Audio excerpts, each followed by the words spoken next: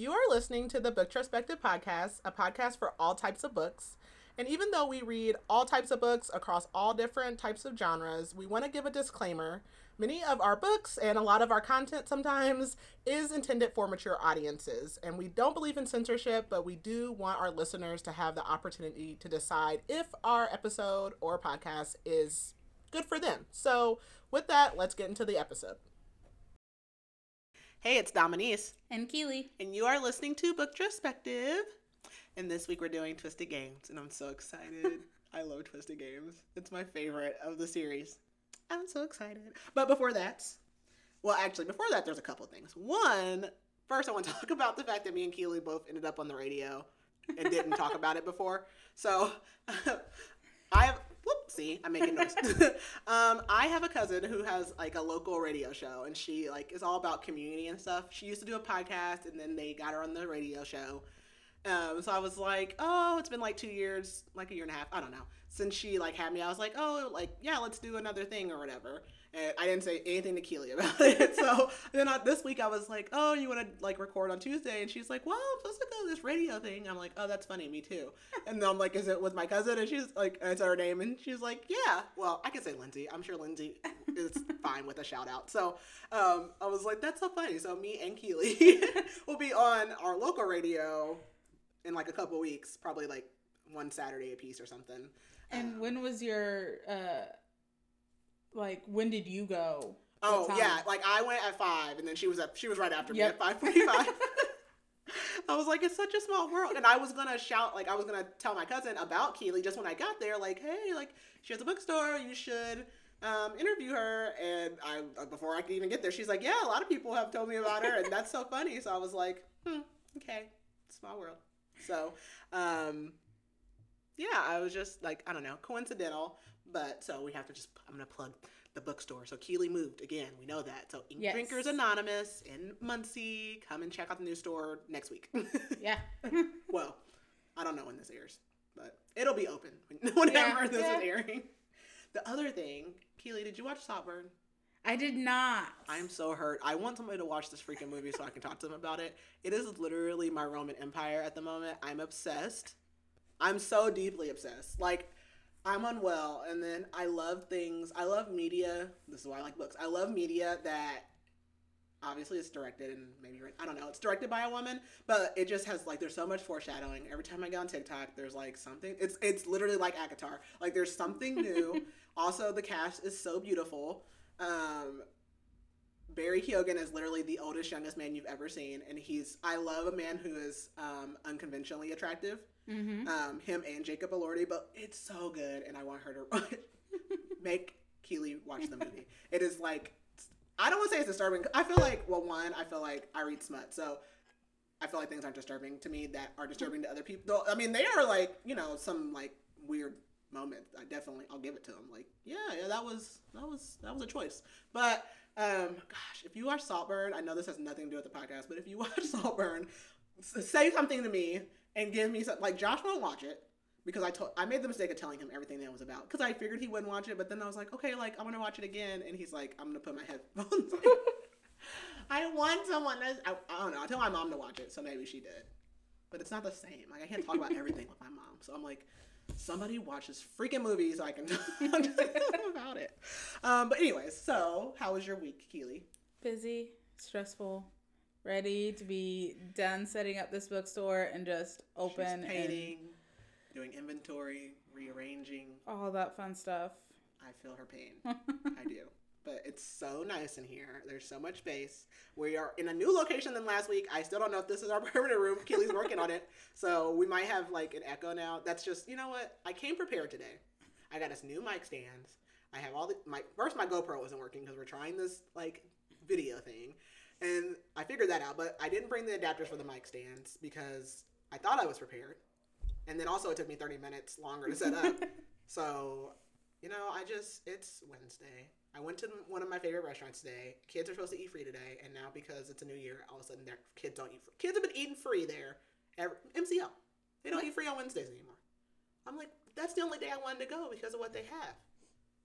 I'm I don't know. So I'm having an okay week actually, but today is a struggle. I went back to work this week and I'm exhausted, and I don't actually even do any laboring tasks. It's just I don't know if it's like because my mind knows I'm at work.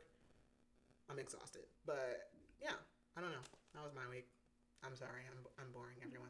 Get to the important stuff. Okay, so Twisted Games by, you know what? I feel like I haven't been saying people's names, but maybe I have been saying authors' names. Last week was Brittany, so I guess that was kind of a given. But so Twisted Games is by Anna Huang. It is the second book in the Twisted series. Our very first episode was Twisted Love. It was terrible due to me.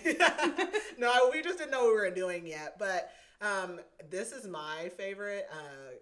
It's so good for so many reasons. So I can't wait for us to talk about it. So, Keely with the blurb. Alrighty. She can never be his, but he's taking her anyway. Stoic, broody, and arrogant, elite bodyguard Reese Larson has 2 rules. 1, protect his clients at all costs. 2, do not become emotionally involved. Ever. He has never once been tempted to break those rules. Until her. Bridget von Ashburg, a princess with a stubborn streak that matches his own, and a hidden fire that reduces his rules to ash. She's nothing he expected and everything he never knew he needed. Day by day, inch by inch, she breaks down his defenses until he's faced with the truth he can no longer deny. He swore an oath to protect her, but all he wants is to ruin her. Take her. Because she's his princess, his forbidden fruit, his every depraved fantasy. Regal, strong-willed, and bound by the chains of duty, Princess Bridget dreams of the freedom to live and love as she chooses. But when her brother abdicates, she's suddenly faced with the prospect of a loveless, politically expedient marriage and a throne she never wanted. As she navigates the intricacies and treacheries of her new role, she must also hide her desire for a man she can't have. Her bodyguard, her protector, her ultimate ruin.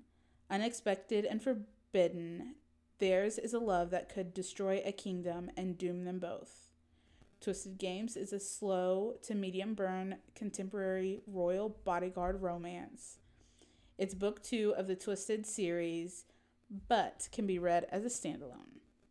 And just a warning, this book contains a possessive alpha hero, explicit sexual content, and profanity. I wonder if the first one had... We didn't read the blurb then. I don't know if... I'm sure Twisted Love has a warning. Probably. This book is spicy.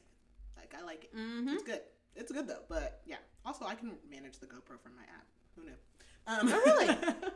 So, yeah, it's just, yeah, so additional warning, because, yeah, it's spicy. Don't audiobook this in front of just anybody.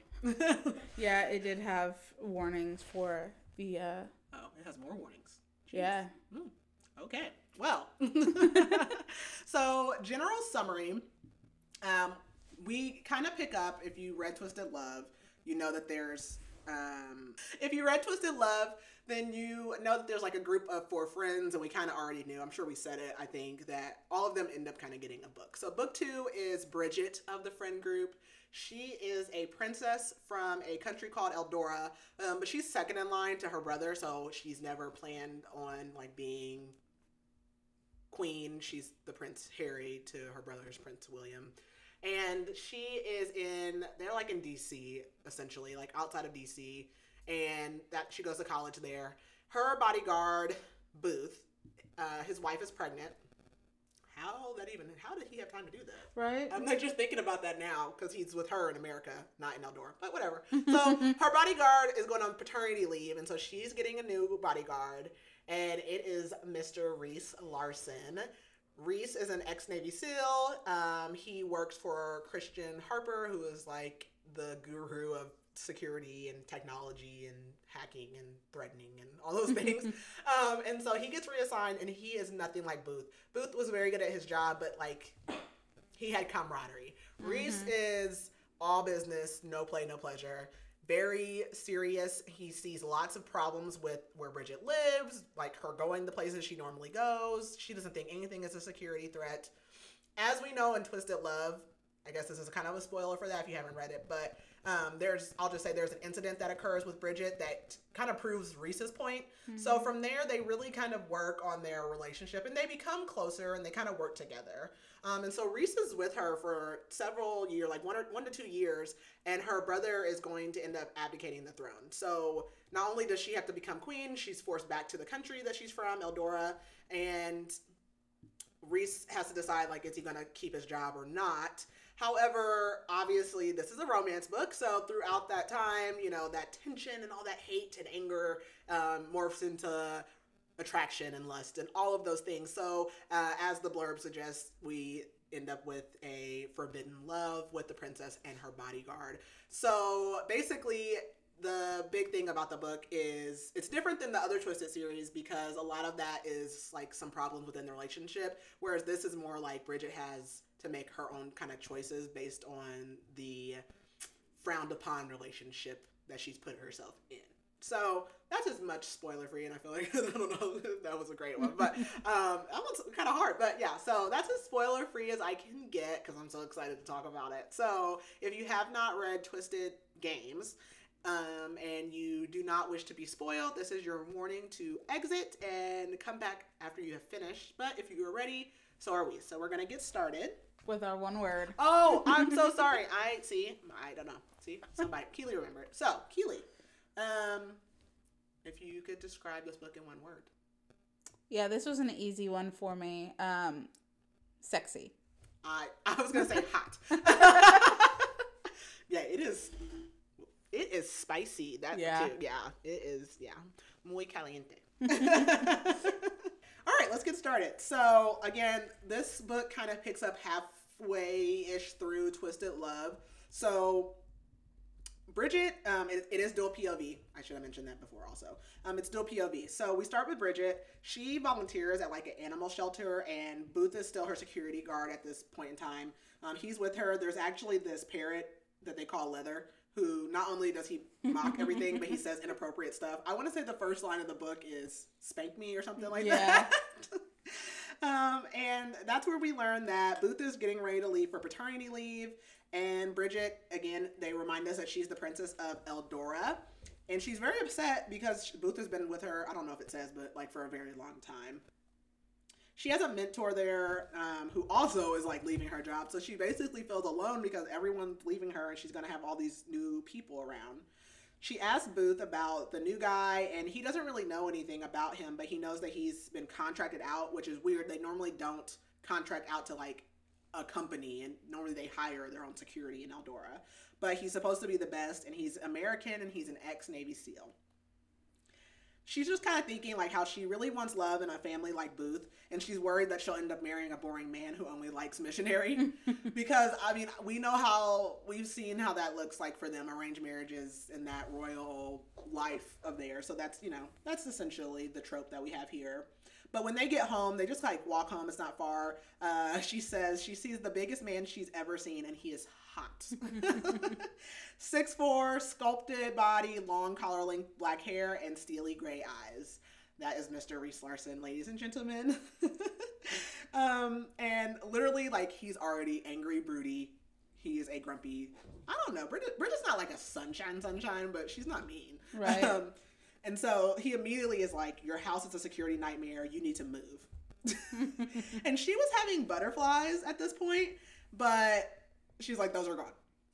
So they immediately start arguing, and he doesn't call her Your Highness, which she doesn't actually like when people call her Your Highness, but it's just like noted that he doesn't immediately go to that professionalism. And he's already like pretty condescending to her. Booth is like, let's just go inside, like get acquainted. We'll talk about her schedule, calm everything down. Reese basically tells her, like, you're not my first or my last royal. I've never had a client be harmed. And she says, why? Because of your charming personality. He says, I don't get involved in clients' personal lives. He basically says, like, I'm not your friend. I'm not your confidant. And my clients do what I say when I say it. Because he knows best. We switch to Reese. He already is like, this girl's going to be the death of me. We fast forward about 2 weeks, and she basically does the opposite of absolutely everything that he wants and doesn't take any of his security concerns seriously. He gets introduced to the rest of the group, so that's Jules, Ava, and Stella. And of course, he's run a background check on all of them, and he knows that Jules has some kind of history in Ohio. And spoiler here, it's just like a plug for book 3, which is Jules' book. And he just already, like, most people can't stand Jules. She's like sassy, smart mouth, purposely annoying, like to like get under your skin kind of thing. Bridget tells Jules that Reese is too old for her because she's like, oh, you're hot. Like, they're at the table. She's actively talking to Reese like, oh, you're hot. They call her, this is kind of spoiler too, but she's basically referred to as like Jessica Rabbit type of character. So she has no problem hitting on men or like, you know, she has the upper hand. She knows her power. Mm-hmm. And so Bridget's like, yeah, he's too old for you. Jules asks where Alex is because Ava's there, and we all know Alex doesn't let Ava go anywhere without him. And Ava's like, oh, he won't make it. And Jules is like, yeah, he will. And then, like, immediately Alex walks in like, oh, yeah, I canceled my meeting. Or, like, it ended early. Like, Alex, stop. You've probably been sitting in the parking lot for 30 minutes. Reese does not trust Alex Volkov. Like, he's ran a background check on him. He knows everything that he publicly can probably know about Alex.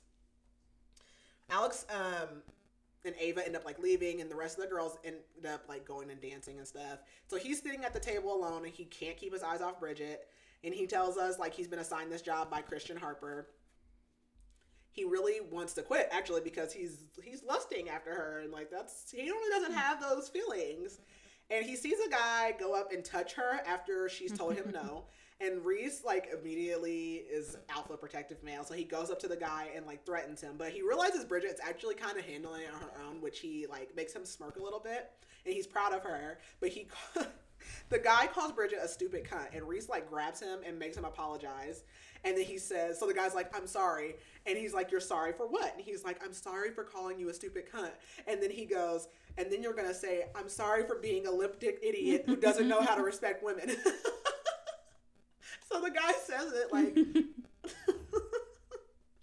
I love Reese. I love this book not only because like it's romantic, but like Reese is so like condescendingly like dry humor, like it's perfect. And this was a point where I was like, yep, I love him already. Yeah, I love a man who hates everyone but his woman. So they actually, him and Bridget have like a pleasant conversation after this, and they're both kind of surprised that they are pleasantly conversing for the first time in 2 weeks. And Bridget offers him a drink, but he says he doesn't drink or smoke. He never has, never plans to. We go back to Bridget. She is living with Reese, and that's getting to her. Obviously, like we got this hot, muscly man walking around. I mean, I get it. I'm weak in the knees. I would have folded too. A lot quicker than Bridget. It's okay. So she wonders why he's like always covered up in clothes though. Like he doesn't even like walk out of the bathroom with his shirt off. She's pretending to read a book. She's pretending to read a book. And even though she's like mentally thinking about Reese, and Reese is like, oh, how's the book? Because he like just worked out and she was watching him work out. And he's like, how's your book? And she goes, riveting. And then he tells her, he goes, princess, because he calls her princess and says the book's upside down. And I've seen that, like, yeah. I made a TikTok today. I made one today too with that too. Yeah, and I was like, so where's that from? So when it came, I was like, okay, yeah, okay. It's perfect. And everyone around her pretty much loves Reese, but Bridget. Like, she doesn't get, like, I mean, the man's hot. Like, I don't know what you don't get. So she goes to the shelter again, and this time he goes with her because Booth's gone. And he tells her that he's surprised that she volunteers. He only refers to her as Princess, which I just said, and she only refers to him as Mr. Larson. So that's as far or as close and cuddly as they get. He tells her that she's different than the other worlds he's guarded, and she tells him she volunteers basically because her mom loved animals. And I don't know exactly, sometimes I jump around, but Bridget's mom, actually both her parents are no longer with her. Her mom died at childbirth with her. He tells her that he understands like her reason for doing it, and then the parrot, Leather, goes, spank me, master. And Bridget says, like, Reese literally, like, stared down this bird, and for the first time ever in the history of histories, the bird shut up. She asks Reese if he's excited to go to Eldora for the holidays, and he says it's not a vacation. And then they're like walking on their way home, and suddenly he like pushes her in an alleyway up against like the wall, and this car like speeds by, which the car really didn't have anything to do with her, but he's so like on when it comes to security. And he tells her like, you're not allowed to walk home anymore. And he's like, fire me if you don't like it. But she actually can't. She doesn't have the choice to choose her security. We go back to Reese. They are in Eldora. The city of Eldora that they are in is called Athenberg. That's the capital, I'm assuming. And they're actually in the cemetery so she can see her parents. So I just said her mom died of childbirth, and then her dad died when she was very young. He got in a car wreck. So while they're there, Reese gets a message from Christian, and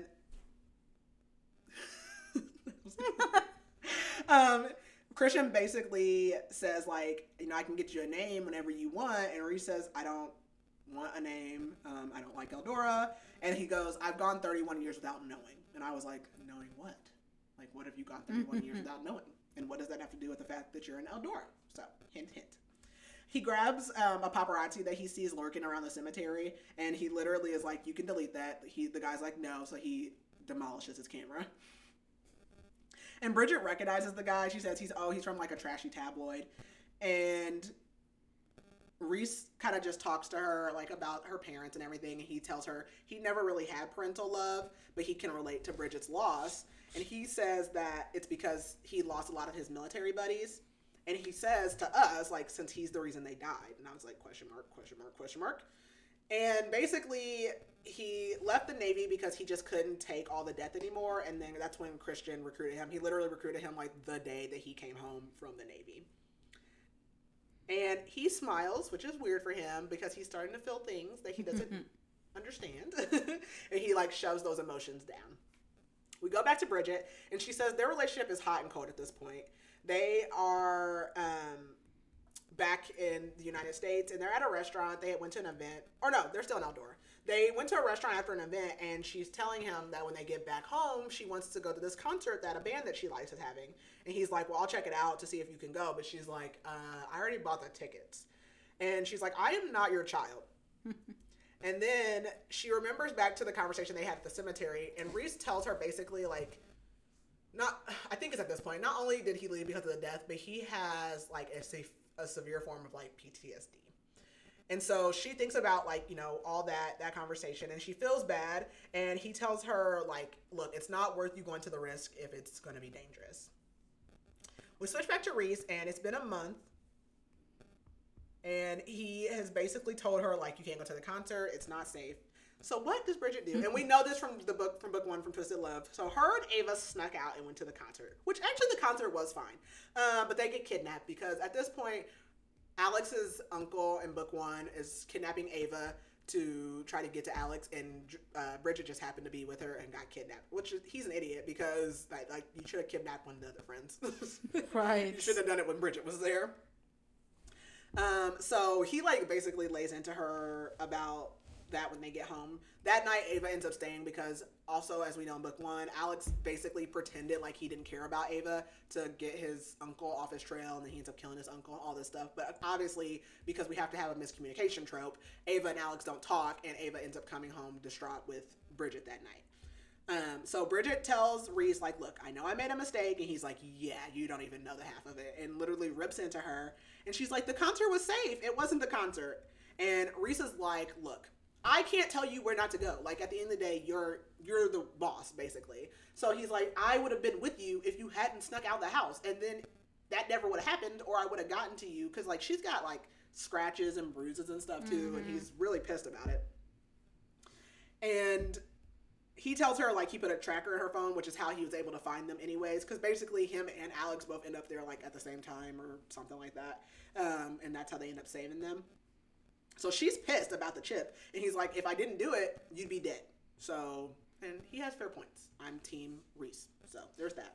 He also realizes as they're having this argument that he's, like, kind of turned on by this whole thing, which is extremely strange. So Bridget's like, look, let's compromise. Like, she wants him to take out the tracker, and she says, I promise to do whatever you want me to do. And so he notices that, like, she looks turned on too. Like, her nipples are showing, and, like, she's flushed and all these things. So he like agrees to this compromise, which is basically they'll do a 4-month trial, and if she doesn't do absolutely everything that he says, that he's literally going to handcuff her to him. And he also doesn't end up telling the palace about it because she basically is like, you cannot tell the palace, because he knows and she knows if they find out that she was kidnapped, she's going home immediately. And Reese is going to get fired, but she's going home immediately. And neither one of them want to lose their freedom like that, so he agrees. So we go back to Bridget, and we are in month 1 of the trial. He literally gives her a bulletproof vest. He did remove the chip, like, for this trial. So he gives her this vest, and she's, like, basically telling us, he's basically just trying to do all kinds of crazy stuff that's going to make her break so that he can get his way.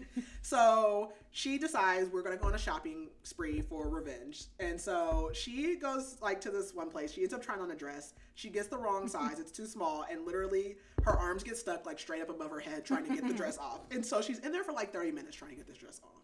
And she's like, can you get, like, one of the workers? He's like, yeah, they're at lunch. And the other one has, like, a 20-person line or something like that. So he comes in to help, but she's basically, like, naked from, I mean, she's got her underwear and stuff, but she was trying to clothes on. So she's basically half naked and embarrassed. And she kind of gets irritated because he doesn't even seem to pay any attention to the fact that her naked body is on display. And he tells her that the vest was actually just a test to see if she would do what he asked without argument, which he was wearing it, but then she was like making him do the shopping as like revenge. And he tells her, I'd rather you hate me alive than love me dead. I like that. We fast forward a little bit and we're still with Bridget, and we're now on month 3. She wanted to go to a music festival with her friends. Obviously, Reese said absolutely not, so she cannot go. Jules says it's bad he's running your life and you're not even getting any. She says you're not even getting any dick from it, which I understand. So on the day of the festival, she wakes up and goes out into her living room, and it's literally decorated with a tent and like pillows, snacks, and the festival is on the TV. And Reese tells her that Jules basically came the night before when she was in the shower and dropped all the stuff off to like give it to him so he could set it up. So she spends most of the day watching the concert, and then finally she's like, can you come in that tent with me? Because, like, she's lonely. It's not as fun, even though all that stuff was set up. He tells her that he doesn't actually like music, so she asks what his hobby is, and he says it's drawing. He started doing that in therapy to help with his PTSD. I think it's CPTSD. Mm-hmm. It's like, I can't remember what the C is. Complex, yes. He tells her that... He tells her that whenever she gets mad, her face looks like a strawberry. And she says, at least I'm not afraid to get surgery for the permanent, basically the permanent stick up his butt. And it makes him laugh for the first time. And she says that what is going on outside? Today is a very strange day. Is there a full moon? Are we in retrograde? We gotta be in one of those things. Okay. So he smiles, and she says his smile is, like, devastating. It's not even just gorgeous. Like, he's devastatingly handsome. And her butterflies are back. Jules calls during the festival, and Bridget's like, hey, like, thanks for, like, everything you did. And Jules has absolutely no idea what she's talking about. So she realizes that Reese lied, and he really did all of this himself. So sweet. And her butterflies just keep growing and growing over the next few weeks. And her trial ends on graduation day. Graduation day is like all the gang's there. So Josh, who is Ava's brother, is there, and him and Jules argue and bicker all the time. Jules and Stella are going to end up staying in DC, which is kind of like around where they live now. Ava is actually going to London, which this is, again, like close to the end of the Twisted Love book. So that's when she goes to her externship or whatever. Yeah. And then Bridget is going to be moving to New York because Bridget majored in like political studies or something, something that relates to being a queen. So she's going to New York because she's like ambassador or something like that. Reese takes her out to an Ethiopian restaurant that night for her graduation, and she takes the opportunity to make him answer questions. So we learn that his favorite food is sweet potatoes, and obviously his favorite color is black. He won't answer any questions about his family, though. And she tells him, like, I know Jules didn't help you with the indoor festival. And he says, it's not a big deal. And she says, you don't even like me. And he says, I never said that. He tells her he did it because he understands what it's like to be alone. So after dinner, they go to a park, and she thinks about how he never actually made her wear the bulletproof vest. And he tells her that she's actually been more careful lately. I'm pretty sure being kidnapped probably scared her. So hopefully my computer doesn't blow up or sound like that on the thing. So she yawns and he's like, okay, it's time to get you to bed. And all she can think about is him taking her to bed. But a gunshot goes off and he covers her. He basically grabs her and they run for cover in the trees. And they realize they can't get back out of the park without passing the shooter. So Reese literally like goes up, handles the guy because it's taking the police too long to get there. And the shooter shoots at Reese. Reese shoots at the shooter. Reese gets like grazed and the shooter goes down. So we go back to Reese and he is getting on her because as he went to go like deal with the shooter, of course she started like coming out, or after he shot him, she comes out because she's like, oh my God, you got shot. And he's like, I told you to stay. Like, you never know if the killer's dead. You gotta stay back. Right. Have you not watched any horror movies? I know. You gotta make sure. Off with the head. But she basically was like, I thought you got shot. I thought you were going to die. And he's sitting in the back of an ambulance getting bandaged up. And he tells her that he actually saw a friend of his die when he was a kid because he grew up in a pretty bad neighborhood. And basically the shooter, there was like a dad and a son that the shooter was aiming for. And that's really what triggered it for him. We go back to Bridget. She gets in her apartment. It's in Greenwich Village. And we skip ahead in time. We do a big jump. So it's been 2 years now since Reese has started, and it's been 1 year since she moved to New York. She's gone on a date with the son of a French ambassador, and literally the whole time Reese like growled and looked mean. He hates the guy. Reese says that the guy was wearing shoe lifts, and I cannot. And she basically has no chemistry with that guy anyways. So like she's not mad about it. But she tells Reese, like, you scared him off. And Reese says if he scares that easily, then he doesn't deserve you. Facts. He basically has run off every date she's had in the last year. And he tells her that her love life is in the dumps. And she says, you don't even have a love life. He says, I don't date.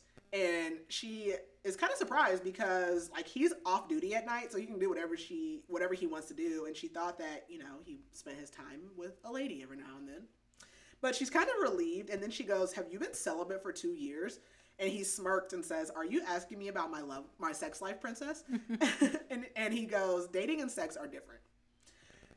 She also like thinks to us about how she hasn't had sex. And she says that, basically she tells him like, I can have casual sex too. And he goes, okay, so when was the last time you did that? And she basically is like, okay, she's getting flustered. So she's like, I'm going to use my princess training to calm down, take control of the situation. And she tells him that she won't answer that. Good night, Mr. Larson. But she gets interrupted by a call, which is, it's from her brother. And it's unusual because he never calls. And it's like probably nighttime or something there anyways. And he tells her that their grandfather has collapsed, who is the king currently. And he doesn't know if he'll make it. So we switch back over to Reese. They're on their way to Eldora. And Bridget's basically telling him, obviously, how important her grandfather is. That's the only parent that she has had and the only person she has left next to her brother. He thinks about how different she is from what he expected her to be as a princess. And all he can think about is having sex with her. And tells her, because like they're having this conversation and she's looking at him, he's looking at her. And he's like, you need to stop looking at me like that unless you plan on doing something about it. Woo! So he thinks to us like he has been celibate this whole time, even though he like played it off with her. And it's because he doesn't feel anything for any of the women that approach him. And he literally can only get aroused by Bridget. So that's a dilemma. He can tell that she's turned on for him too and tells her like, okay, ask me questions, distract me, whatever. I think they're on the plane at this point. And so she asks him about his family again. And he tells her that his mom had a drug overdose when he was 8. He literally came home from school and found her face down in the spaghetti. And that's pretty terrible. I don't know if it's spaghetti. I might have made that part up. No, I think you mentioned spaghetti. Okay. I was like, I think so. I know it was food. And he says, like, of course she's like, oh my God, that's terrible. I'm so sorry. And he says, like, don't feel sorry. My mother was a bitch. And her name was Deirdre Larson. So that was his mom. We go back to Bridget and they make it to Eldora, find her grandfather, who's perfectly fine now. And she's at the hospital. Her brother's out in the hallway because he said that he was hovering too much and their grandfather kicked him out. She doesn't see her brother often, and she knows he's dating an American flight attendant, which is frowned upon because he's going to be king. And in Eldora, they not only do they have to marry someone that's Eldoran, they have to be like of a noble bloodline also. So an American flight attendant is not that. And Bridget's actually worried like that she's going to end up like wanting to do the same thing, because even though Bridget's not in like not going to have the throne, she still can't marry whoever she wants. All she can think about is her dad when she goes in to see her grandfather, because she can remember seeing her dad in the hospital. He had all those like machines and tubes coming out of him and not waking up. And she says her dad literally had gone out to get popcorn for her and him and candy, and he just didn't want to send someone to drive because he said like, I can drive myself. And he literally got himself, like he got in a wreck and died. So for Bridget, it's really hard because she feels like everyone's died because of her. She feels like she killed her mom in childbirth, and then her dad went out to get them snacks for her, and he died too. So she really struggles with that guilt. Her grandfather tells her, like, you didn't need to come, and they end up releasing him after just 3 days. And her brother are really trying to make her grandfather delegate more. So, you know, we all know those type A people like myself. And we have to learn to delegate or we're going to stress ourselves out. So when they get back to the palace, her and her brother go out like on a horseback ride, and Nikolai is her brother's name. He scolds her for living in America because she barely ever comes home, and she says like, well, I can be normal over there. She's not Princess Bridget. Like, no one at school knows that she's a princess. I don't know how. Right. I have no idea how, but okay. I guess no one knows that. Obviously, and she has security. Like, you have a bodyguard. Right. That would make me immediately, like, who is this girl? And you would think that, you know, it'd be all Bridget over the press. Ashburg. Yeah. Like, that's not a normal name. And yeah, I'm sure every now and then she hits the papers. I don't know. But hey, whatever. So she's normal over there. And he tells her that they were born for this. And he starts to look really sad. And he tells her that he's sorry. And she's like, for what? And he says that he asked Sabrina, which is his girlfriend, to marry him. And he basically had told their grandfather, and that's what caused their grandfather to collapse. And he tells her that he's abdicating because he's not allowed to marry a non-noble, and that Bridget is going to be queen. That's a lot to drop on somebody. Yeah. And she's like, when? And he's like, a month or two. She won't be queen in a month or two, but she will be next in line. Mm-hmm. He's going to do his announcement in a month or two. So he basically rides off. She ends up staying behind, and it's getting ready to storm. And when she starts to head back on her horse, she literally whacks her head on a branch, and everything goes dark. So Rhys is at the palace, and he's actually sketching. It was the first day that he felt inspired to sketch in a long time, and all he can see is Bridget. Bridget went out horseback riding with her brother Nikolai, and Nikolai's back, and there's no Bridget. So he's like, where is she? So he starts asking the staff, and they're like, oh, like, I'm sure she's in the palace. So they spend like 20 minutes or something looking. He's like, yeah, no. So he gets like a golf cart or something, and he goes like looking for her. He's looking on the trail. It's raining. He's looking for like 10 minutes, and he finally finds her like laying on the ground with a bruise and blood on her head. So he can tell she got whacked in the head. He's pretty sure she has a concussion, and he's like, I am going to murder that deputy security chief because he basically delayed them looking for her. He takes her back and gets her looked at, and they say she's fine. She just needs to rest and take it easy. And he asks, like, what happened, because Nikolai had basically said that she had ran off. And she says nothing, and he tells her that she needs to be more careful. He wouldn't know what to do if something happened to her. And she says, because of your job. And he says, yes. Lies. Lies, lies, lies, lies, lies. We go back to Bridget, and it's been a few, or for the next few weeks, she basically is she's not on bed rest, but she needs to take it easy. And she has this like rooftop hiding place, and she's up there. There's like 2 chairs, and Rhys pops up, and she's like, "How did you even know about this?" He's like, "I'm an ex-Navy SEAL, darling. Like, I know where everything is." He didn't know she was there, but he just was like wandering around. He asks, "Who does she bring up there?" Because there's 2 chairs, and she says, "No one." She just hoped that one day she would be able to bring someone up there. And he asks her if she wants him to leave her secret spot, and she says no. He says he heard they were leaving soon, and she says yes, she has to go back and wrap things up before she moves back to Eldora, and she hadn't told him this yet, so that comes as a surprise. She tells him she's moving back to be closer to her grandfather, but it's really because she has to start her queen training, because she hasn't been prepared for that, because she was not first in line. Rhys looks really hurt because he says she won't need him when she gets back because the royal guard will be there, but she says that she does. she thinks about all the things that Reese has been there for with her and tells him, like, well, we have a month and then you're going to just leave. And he says, maybe you'll get Booth back. And she says, good, because he was the best she ever had. And she can tell that hurt Reese, but she's trying to hurt him to, soften the blow. So the next month, we go back to Reese's POV, and the next month is pretty cold between them, which is their last month together. He says she's been acting really reckless since they talked on the roof. Right now, she's on a date with Vincent Howes, and he is ready to murder the guy. And Bridget is, like, super drunk. Also, she's wearing, like, some super short dress, these, like, sky-high heels, and he says she looks amazing. And he says that Bridget had said, like, she didn't even like him, but then he's, like, watching them dance, and Vincent, like, grabs her on the butt. And Vincent, so he goes up there and obviously is like, unhand her. And Vincent is like, who are you? And Bridget says, he's no one. You can go back to your post. Ouch. So Vincent's like, oh, you're the bodyguard. And he's like, oh, I'll take good care of her. And Reese literally grabs his shoulder and squeezes until he hears the bone crack. And it's like, Bridget, it's time to go home.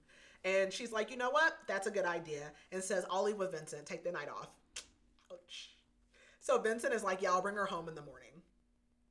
And so Reese is like, he's like, I put on a smile and said in my, like, scariest smiling voice, he's like, you're going to walk away and never think, talk, or touch her again.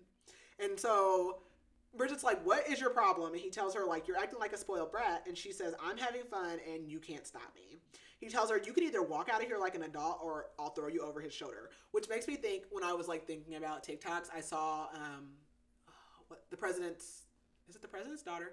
You know that movie? Mm-hmm. And it's her and the bodyguard, and he does the same thing. He it's literally that. It's literally that same scene. Someone had, like, posted it, and I was like, that's exactly what it is. And so Reese is, like, pretty pissed off because he's like, we've wasted all this time, which are our last moments together, and we've been fighting the whole time. And he asks her, like, why are you acting out like this? And she says, because I want to act my age and because what happened with her grandfather. But he knows that there's something else. Like, there has to be more to this. And she asks, like, why are you acting this way? And he says, or she says, why are you acting this way? I thought you didn't get involved in your clients' lives, which she has him there. Mm-hmm. And she says, maybe you want to be in those guys' places, and asks, do you want me? Yes. We love drunk Bridget. He tells her to be very careful what you do next. And she says, why? And, like, comes up and touches his chest. And he literally, at this point, they've gotten home. So at some point during this conversation, they get home. And they're, like, in her room. So he, like, grabs her, spins her around, and, like, bends her over her dresser. I'm dead. I'm deceased. I have folded. I'm unwell. I'm nothing at this point. But okay. And he, like, grabs her, like, kind of by the throat. And he says... He said, you should be scared because you're right. I do want you, but I don't want to kiss you or make love to you. He's like, basically, like, he wants to have, like he's basically Christian Grey at this point. He's like, I don't do love. I don't make love, whatever. And he's like, I can't have you, but if you don't stop looking at me, I'll do it anyways. And he can tell that she's here for it. So she's like, do it. That's right. Do it. And he's like, in his mind, he is battling. He is like, what am I thinking? Like, what? Like, you got to think with your head on your neck, okay? And he says, this just proves that you're acting different because the Bridget I know wouldn't do this. And she basically says, like, either have sex with me or I'll find someone who will. And he says, you'll be responsible for a man's slow, bloody death. Okay, well, I like that. And she's like, what do you want? You won't touch me and you won't let anyone else touch me. And he says, I want to know why you're acting crazy. And so she basically... She spills the beans. She's like, I'm going to be queen, and my brother's abdicating, and tells him everything. And she says, I'm not ready. And he tells her, like, you'll be ready. Like, you'll be fine. He has tons of faith in her. And he tells her, like, from now until whenever they are separate, she can live her life how she wants, as long as it doesn't involve Vincent Howes. And so she asks, like, okay, so will you have sex with me? And he's like, that's not a good idea. And she says, it's on my bucket list. And he's like, you have a bucket list? And this is the list. There's not a lot of items on it, people. Number 1, go somewhere where no one knows or cares who she is. Number 2, eat, read, and sunbathe without having to wake up early or go to an event the next day. Number 3, do an adrenaline-inducing activity that her grandfather will yell at her for, like bungee jumping. And number 4, have an orgasm that she didn't give herself. Very short list. Not high demands, people. Very, very simple. He thinks to himself, like, she is going to kill me. And he's like, please just go to bed alone. And he literally goes and takes a cold shower, and it does absolutely nothing for him. He is here for Bridget. We go back to Bridget. It's the next morning. She wants to die of humiliation at breakfast. And she is like, let's just forget everything that happened last night. And he's like, okay, that's fine, except the part about your bucket list, and asks, like, do you really want to do those things? And she says yes. And he says he can make it happen. And she's like, does that include, like, in her mind, she's like, does that include number 4? And he tells her they're going to Costa Rica. So basically, he has a friend who owns a house in Costa Rica. He's been there. He goes once a year, and he knows it's safe because Bridget's like, how did you even get that schedule? Like, you always, like, triple, quadruple security check everything. How did you get that approved? And they get it approved to, like, literally only her and him go. So I'm like, whatever. So Reese asks about, like, her having a new guard when she gets back. And she says she doesn't know who it'll be because Booth has been reassigned to someone else. So she'll get another new guard. When they get to Costa Rica, like, they go out to eat dinner. And they go to this restaurant. And the lady's like, oh, is this your girlfriend? And he's like, no, not my girlfriend. And, like, they just walk around, shop for groceries. And she thinks it's perfect. And it's basically checked off number 1 on her list. When they get back to the house, he turns off all the lights so that they can stargaze. And she asks him if he had ever been in love, and he says no. And she says, you're old. You should have been in love at least 3 times by now. And we, like, this is what we learned. He's 10 years older than her, so he's 34. At some point, he has a birth. I think he becomes 34 in this book, and she's 24. Mm-hmm. He's 33 at this point. Yeah. And then when they're... Yeah. Yeah. Okay. And he asks her, like, have you ever been in love? And she says no. So day 2, she gets to lounge all day and do nothing. So that checks off number 2 on her list. On day 3, they go ziplining, and so that checks off number 3. So the only thing she's got left is number 4, people. And so she says, basically she's at the pool, and he won't swim. So it's the last day. He's, like, sketching. She's bathing by the pool, and she literally wore, like, her skimpiest bikini. Like, she's trying to get him to give in. And she's like, I don't know a Navy SEAL that doesn't swim. And he's like, I can swim. I just don't want to. And she says, like, basically, like, she's trying to get him to have sex with her. And she's like, you know, you won't even be my guard for much longer. Like, we don't have to tell anyone. And he just, like, ignores her. So she gets in the pool. And finally, he ends up giving in. He takes off his shirt. And he is covered in tattoos. I love her. I love this man. And she tells him that he should go shirtless more often. And she says, like, you're always on the edge. And he says, yeah, because I have CPTSD. And she asks, like, can I see some of your art when it's finished? And she tells him, like, she'll miss him. And he says he'll miss her. And she wants him to move back to Eldora with her. He turns around in the pool and she sees all of these scars on his back. So that's essentially why he never takes his shirt off. And she asks, what happened to you? And he says, my mother liked her belt. And that is so freaking sad. He basically tells her, like, I lived in a bad area growing up. He was basically a statistic. His mom basically met a guy who promised to take her away, got her pregnant, ran off, and had given her a fake name, and that's his dad. So he doesn't know who his dad is. So his mom turned to drugs and alcohol for comfort and took all her anger out on him as a child. And Bridget literally starts crying because she's like, because he tells a story. He says, I want to tell you a story about a boy. So after he tells the story, she's like, well, I hope the boy knows that it's not his fault. And she's, like, crying. And so Reese wipes her tears and is like, the boy knows. Like, he knows. Oh. And so she starts kissing his scars. And she asks him to kiss her. And he does. Ah! Okay, so we go back to Reese. And he's like, she tastes like mint and sugar. I love how books are always like, somebody tastes like, what do I taste like? Peppermint gum? I don't know. So they are, like, very aggressive. This is not, like, slow. And I mean, it's passionate, but it's not, it's aggressive. And she begs for more. He basically gets her out of the pool, and they go up to her room. And he undresses her and basically, like, tells her, like, they don't end up having sex. They do other things, but they don't actually end up having sex. And he makes her tell him, like, what her fantasy is. And he tells her, he says, you've got a filthy mouth for a princess. He literally uses her bikini, like, to handcuff her. And literally, this is the first time during this moment that they used each other's first names. So she calls him Reese, and he calls her Bridget. And he also calls her a good girl. And it's amazing, and they both, well, Bridget passes out. So the next day, back to normal. He's calling her princess again. We're back in Bridget's POV. And she asks him to move to Eldora, and he doesn't give her an answer. Her brother, we fast forward a little bit, her brother announces his application, and she's back in New York, and so she's watching that on TV. And she heads to Eldora, and so she immediately gets summoned by her grandfather. We learn that Reese, he said no eventually, so he is not in Eldora with her. Her grandfather wants to talk to her about her cousin, Andreas. He is a snarky, sneaky, manipulative little cousin of hers. And we learn that he's also moving back, and he's going to be staying at the palace. He used to live in London, and he wants to become more involved in the royal things and be reconnected with Bridget. And actually, he is like third in line. Well, now he's second in line to the throne because of the abdication. Andreas doesn't believe that a woman is suitable for the crown, she says, and as do most of the members of parliament. So the way things work over there is like all the law. I mean, I'm sure it's very similar to England, Britain, whatever. I don't know. That's different government structures than we have over here, but parliament makes the rules. The royals are like figureheads, basically. And he also wants to speak to her about the royal marriages law. So again, they can only marry nobles from Eldora. And she tells him, like, look, I have time to marry. And he says, I could collapse at any time. And she's basically getting pressured to marry someone. He brings up Reese.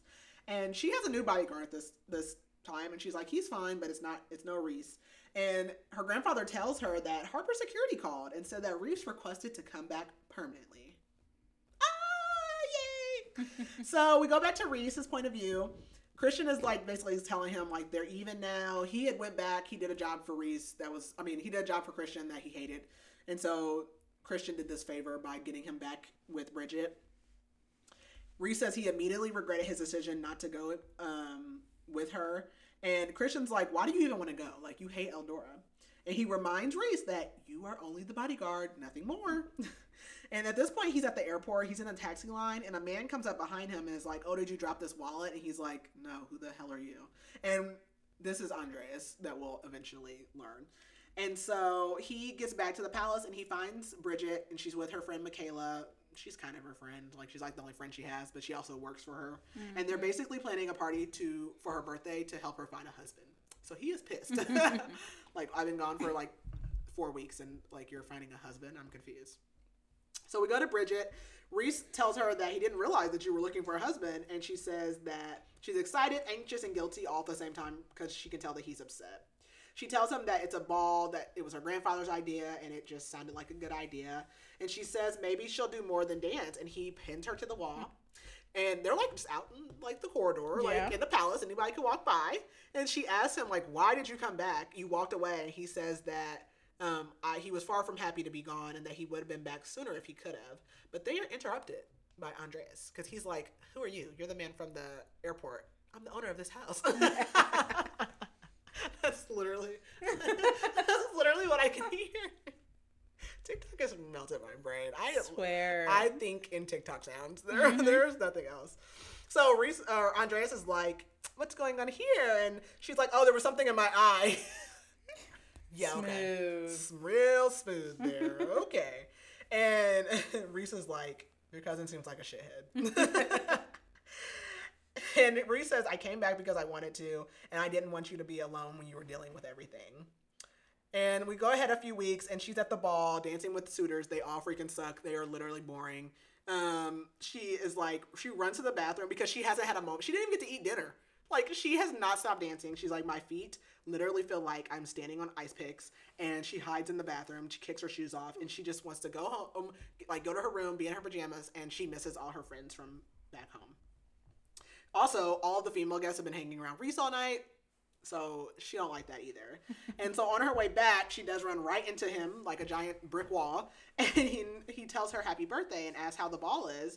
And does she like the Earl because she danced with him twice? And she's like, no.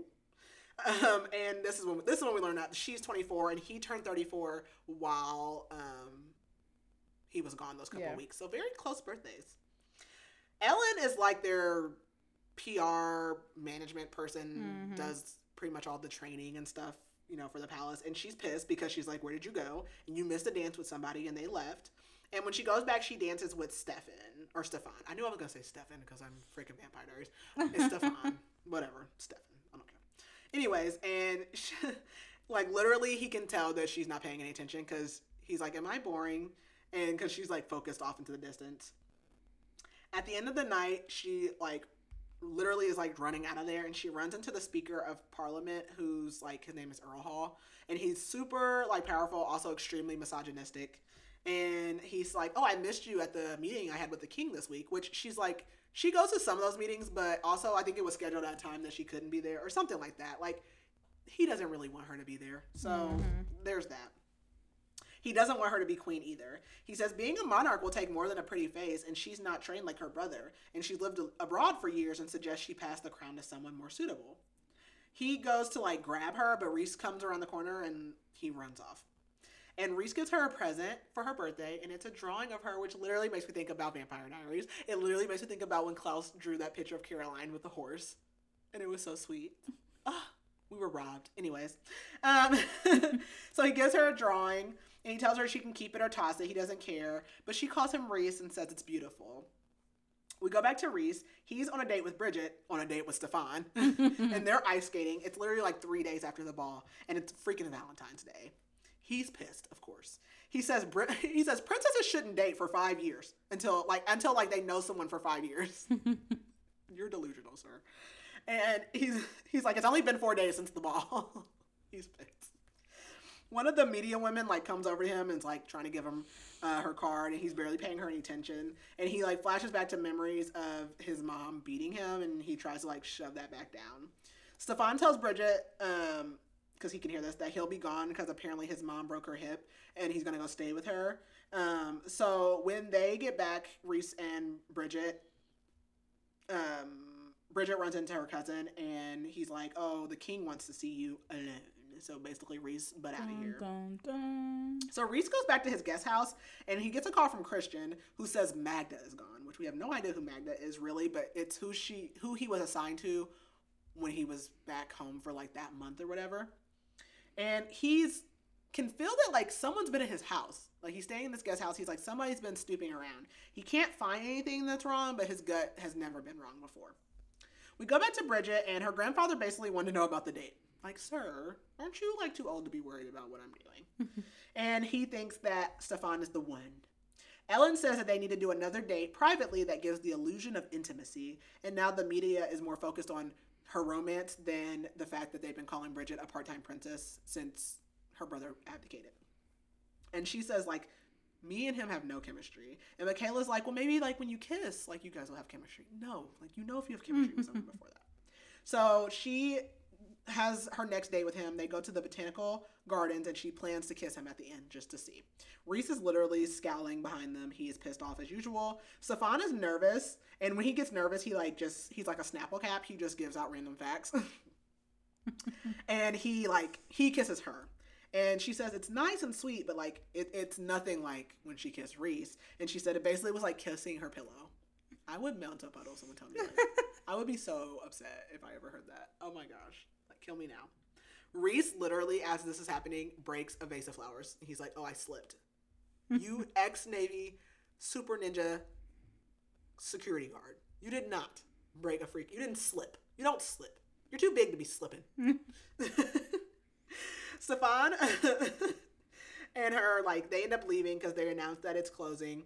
And when they get to the car, it's just Rhys and Bridget. And Rhys says that she should keep looking. And she asks, why did you drop, she's basically like, why did you drop the flowers? And he's like, oh, I slipped. And she literally bursts into, like, laughter because she knows he didn't slip either. She asks him again, like, why did you come back for real this time? And she wants the truth because he's the only man that's ever given her butterflies. And he pins her against the car. And he says he came back knowing he signed up to not be able to touch her, kiss her, or be with her. And he, like, rubs his hand, like, up her thigh. But he can't stand being away from her. And he's not trying to lose his shit because he wants to cut Stefan's head off and spank her for letting him kiss her. So they're pressed up against a car, and a freaking car alarm goes off, and he's like, get in the car. So it has been 2 weeks now, and Bridget is going on this goodwill tour to kind of, like, boost her favorite or her votes or whatever with the community. And Rhys is going, and then, like, some of the palace people. And she wants to get in touch with all the people, and she's basically trying to win over Parliament because, again, they're not all supportive of her becoming queen.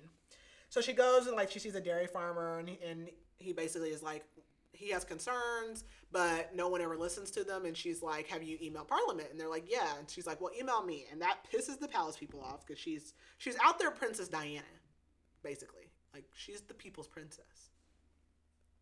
So they get back to like this house they're staying at, and like Rhys has been like moody this whole trip, but he tells her that she seems happy on this tour. And this is where we learn that Rhys's father is actually Eldoran. And his mother was obsessed with Eldora, and that's why he hates it. So that kind of answers a little bit of our questions from earlier. He tells her about a mission also that he went on with his guys in the Navy, and it went bad. And basically, it also had something to do with Eldora, and a lot of his people died. So he just hates everything about Eldora, except for Bridget. So they get back, they go upstairs, and their rooms are like across the hall. But like before going in, he says that he was always meant to find his way to her. And he says, go in your room and lock the door before he does something. And she's like, no, of course she is. So he ends up kissing her, and like he chokes her a little bit and says, what would your boyfriend think? And she says, Stefan isn't my boyfriend. And he says, I don't want to hear his name on your lips. And he says, did you go on dates to bait me? And he pushes her into her room, like, because somebody's coming out of theirs. And he says, tomorrow night, meet me at this abandoned gazebo that's like a little bit a ways from the house they're staying at. And don't wear any panties. Whew, it's hot. And she's thinking to herself, like, will this pleasure be worth the eventual pain? Because obviously they can't be together long term. Mm-hmm. So Rhys is like, back in his point of view, he's like, I tried to resist. I really did. And they meet at the gazebo, and literally it's like the hottest thing ever. It's like raining. They're having sex outside this gazebo. It's everything you wanted and more. And he tells her, I just want to make it clear that from now on, you belong to me. And she says yes. And he tells her, good girl, because she didn't wear any underwear, or he would have punished her. And it's so funny because, of course, they're having sex, and he's like trying to like make it last. So he's literally reciting baseball facts in his head. Whatever works, gentlemen. Whatever works. We go back to Bridget's point of view, and basically after that point, the gazebo, like, they're full on sneaking around. They are sneaking around all over the palace. She goes to a meeting with the speaker who hates her, the king, her grandfather, and her cousin Andreas, and Rhys made her wear vibrating panties. And her meeting runs over, and the vibrator starts going off. So she is literally like coming apart in this meeting with all of these people. So as soon as she like gets out of the meeting, she like runs to find Rhys, and he's like in her office like waiting, and she's like, I was in a freaking meeting. And he tells her in public she's his princess, but in private she's his whore. Like, he has a big degradation, that's how you say it, kink. And basically is like, you'll do whatever I say when I say it. And she says yes. And so they like start having sex. I think it died. They start having sex in the office, and literally Michaela comes because she's like, oh crap, I forgot. And so like Rhys doesn't care. He like will not let her up until they're done. And Michaela is like, why was Rhys here? Like, doesn't he have the day off? And she starts talking down on him. Like, Michaela's a snob, even though Michaela is the daughter of a baron, which is the lowest of the noble totem pole. But she's like, oh, I mean, like, he's hot, but like messing with the staff would be like so degrading. Like, she's like, girl, you're barely in here. Right. Who are you? So we go back to Rhys's point of view, and they had basically got a hotel room. They told everybody that Bridget was taking a spa day, but it was just a day for them to, like, you know, roll around. And literally, Rhys is sketching, and they're in the hotel room, and Bridget goes, are you going to pay me like one of your French girls? I love that part. I love it. Like, we love a Titanic quote. And Bridget, this is when Bridget tells Rhys about how her mom died in childbirth.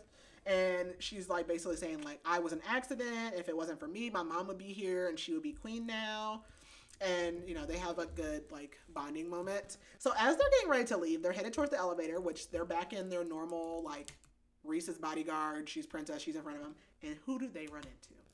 Stefan. And he has a woman with him. So we switch back over to Bridget. And Stefan was not supposed to be in town yet. He went to go stay with his mom. And he tells her, like, oh, this woman, her name is Malin. Malin. It's really weird. Anyways, Malin, and he's like, oh, she gave me a ride back to the city. And Rhys is like, in his mind, he's like, I didn't realize dukes needed rides. Like, whatever. And he basically says, oh, I had an emergency. I had to come back early. So they're like, okay, but why are you at this hotel? Because this hotel is not in the city. And Malin is like, oh, didn't you want to ask Bridget something? And he asked Bridget if she wants to be his date to her brother's wedding. And I was like, she doesn't need an invitation. What do you mean, do I want to be your date? Like, do you want to be my date? Is that what you're asking me? I'm the one that is going. Right. But whatever. And Bridget's surprised because, honestly, she hasn't even thought about him since he left and she started hooking up with Reese. And she basically assumes that, like, he's hooking up with this Malin girl. Like, she can tell. But she's like, sure, I'll go to the wedding. And so Reese is so funny. They get in the elevator and he goes, they're fucking. He's like, I can tell people, like, yeah, because of you two. He's like, I can tell. So Bridget says, well, then why would she encourage him to go out with me? And he's like, well, maybe they're in a group play. I love Reese so much. And Reese is upset that she said yes, but she's like, I mean, I had to. She's still being pressured about getting married, and she's basically considering repealing the royal marriages law. She tells Michaela about this at a meeting they have after this, and Michaela's super shocked. Obviously, you know, she frowns upon non-noble people, and Parliament basically would have to vote on it, and they don't like Bridget, so that's already an uphill battle. And so Michaela's like, why do you even care about overturning the law? Because your brother already abdicated.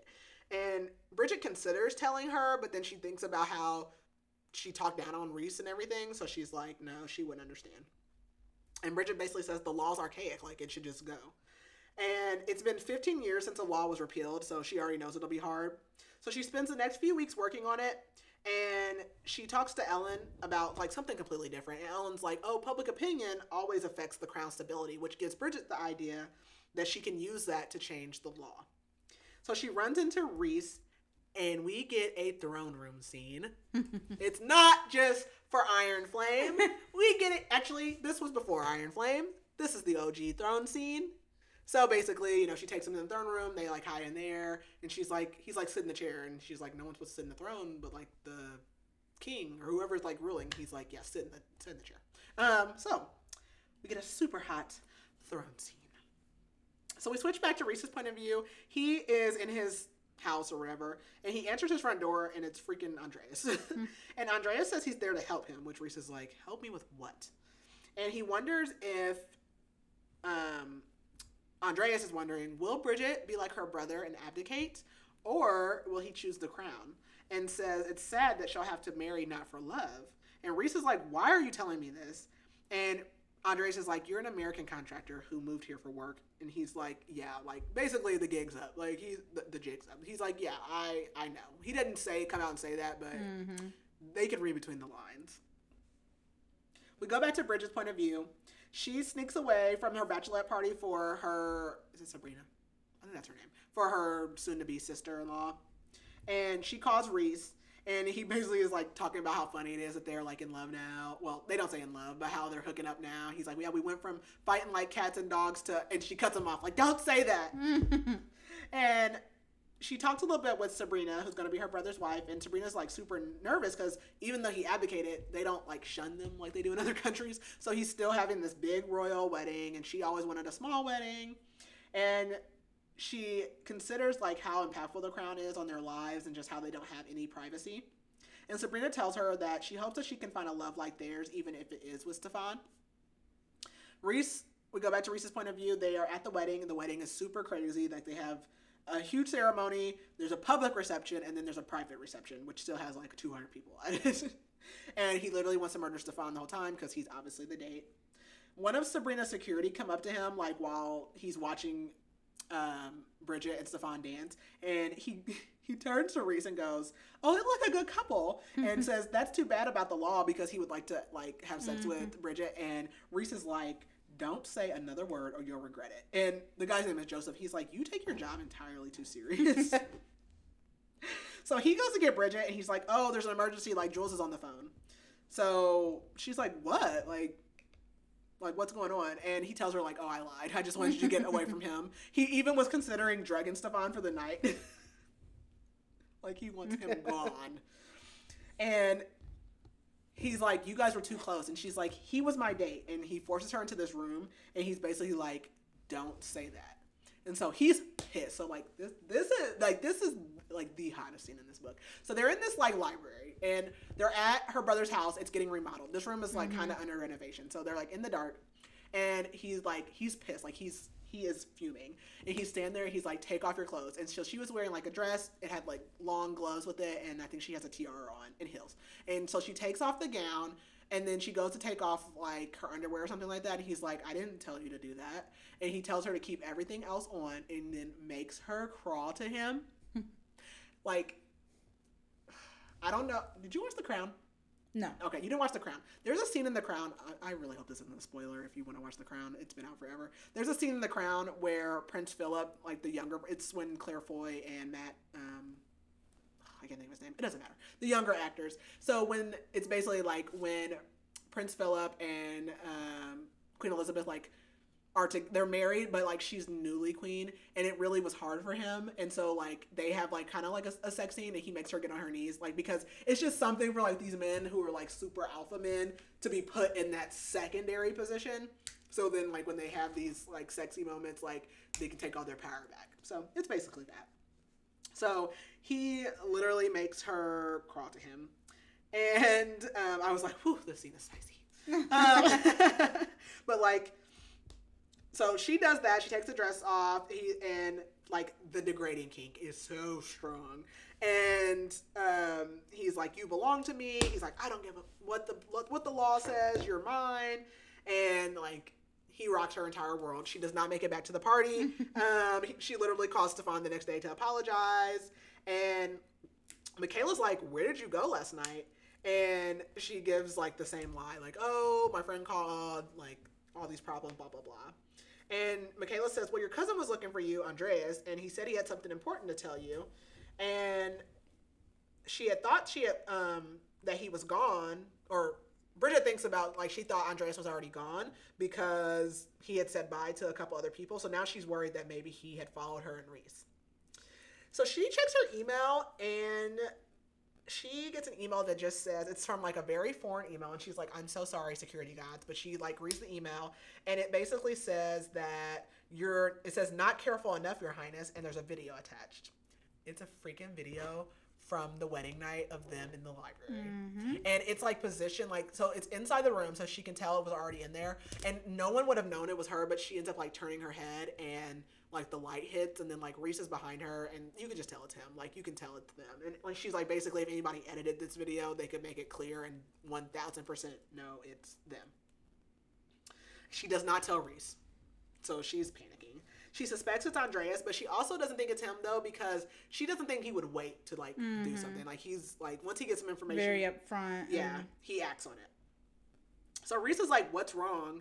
And she doesn't want to tell him because she thinks he'll break up with her, like, to do the right thing, basically, and she doesn't want that. So she tells him, be careful, Mr. Larson. I might think you like me. And they are, like, just kind of dancing. I think they're in the rooftop area. And he says, baby, we're so far past like, or something like that. I was like, oh, my God. My heart. Be still, my heart. So the next morning, she wakes up, and Michaela is panicking, like, wake up, wake up, wake up. So she turns on the Daily Tea, which is like their gossip. It's like the Daily News, or I think that's what it's called, whatever it's called. And it's all about her and Reese. So it's not the video, but it's literally like, first it starts out with like just regular pictures of them. And it's basically like saying that they have this hidden love story. But then it shows like more like bad, like nothing bad, but intimate pictures. Yeah, like it's a picture of them when they were up against the car after that botanical gardens thing, pictures of them leaving the hotel, and like just things on like the tour she went on. She was like a little close to him, and they're all things that could possibly be explained away, but also they don't look good with the story that they're spinning. So she immediately gets pulled into a meeting with her grandfather, Ellen, and then there's a guy named Marcus who's like Ellen's assistant or whatever he is, and Nikolai, and they're like, is it true? And she says it is. And her grandfather's like, okay, he's fired immediately, and you will not see or speak to him again. And she says no, and she's never told her grandfather no. And Marcus is like, he's a commoner, and she's like, I have a plan.